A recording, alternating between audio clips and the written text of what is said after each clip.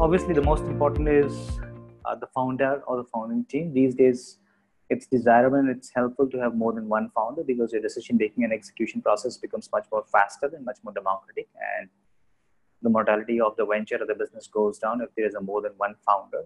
That's one.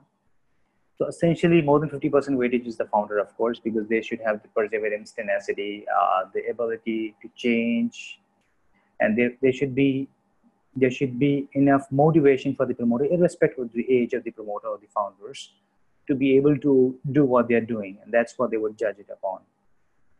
Second is stage. At any stage, as I shared my view earlier, investors have been funding all kind of startups at all kind of stages. Earlier, more difficult, smaller amounts. As you go later, uh, there'd be many more VCs. There would be many more things they would be able to demonstrate beyond words. Idea you can only explain by the words or by the PPTs or Excels, which have certain value in terms of your clarity of thought. Uh, Second is if you have a product, you can explain much better. Somebody can see the product service functioning. Third is proof of concept, which means customer has validated your product. So if customer has validated, they have used it actually in their life operations. I mean, it's much more convincing to any investor. And fourth is obviously somebody is not only convinced about the functionality of the product to be of use, but they are paying for that as well. So that's a commercialization. So there will be more investors looking at that stage. But people would want to raise early. I would always say earlier the better when it comes to fundraising. Fundraising propensity, for the simple reason, if you raise early, if you have more capital, maybe aggressive valuation, your runway is much faster. You can progress faster than others. You have much more leverage over others, and that's how you kill the competition. It has to be something which has to be at least very thinly present or not present in today's time. So if you talk about funding an e-commerce venture, that's not going to happen. Nobody is going to invest in the e-commerce because that's a thing of a past. 10 years back, it was a thing of future. So investors do look at all these things, the sectors, the ability to institute that model, the ability to realize revenue eventually. But the valuation of these models is never based on revenues or the profits, because these are infrastructure business. They have changed the infrastructure of the world, like Uber, like Ola, like Zomato. Zomato sells a lot in the Middle East countries and European countries as well. And so their infrastructure businesses, their valuation is very different. The people who understand them are very few, simply because the gestation period in these businesses is very, very long. I mean, I would say relatively longer than others. These are some of the factors. Founders continue to be, because nothing would go exactly as planned.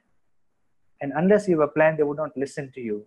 So you need to have a plan, because nothing moves without a plan, but nothing moves exactly as per the plan. So that kind of tenacity will change the business as per the demands of the time, of these black swan events like COVID, or as per the government regulations, which keep changing every 1 year in an emerging country like India, because things change every 1 year. So that tenacity has to be there in the founders, and that's what investors do look for. And we hear many people saying this IIT or IIMs is kind of a clan they have created and they are funding most of them, which is true. One is it's easy accessibility for most of the investors because the fund managers sitting from the Ivy League MBA colleges or the engineering institutes. Second is somebody who has gone through the IIT naturally has a tenacity to go through 8 to 10 years of very hard education. Very hard education. Otherwise, it's very difficult to crack one of these premier IITs or even these premier IIMs, or maybe overseas Harvard, etc.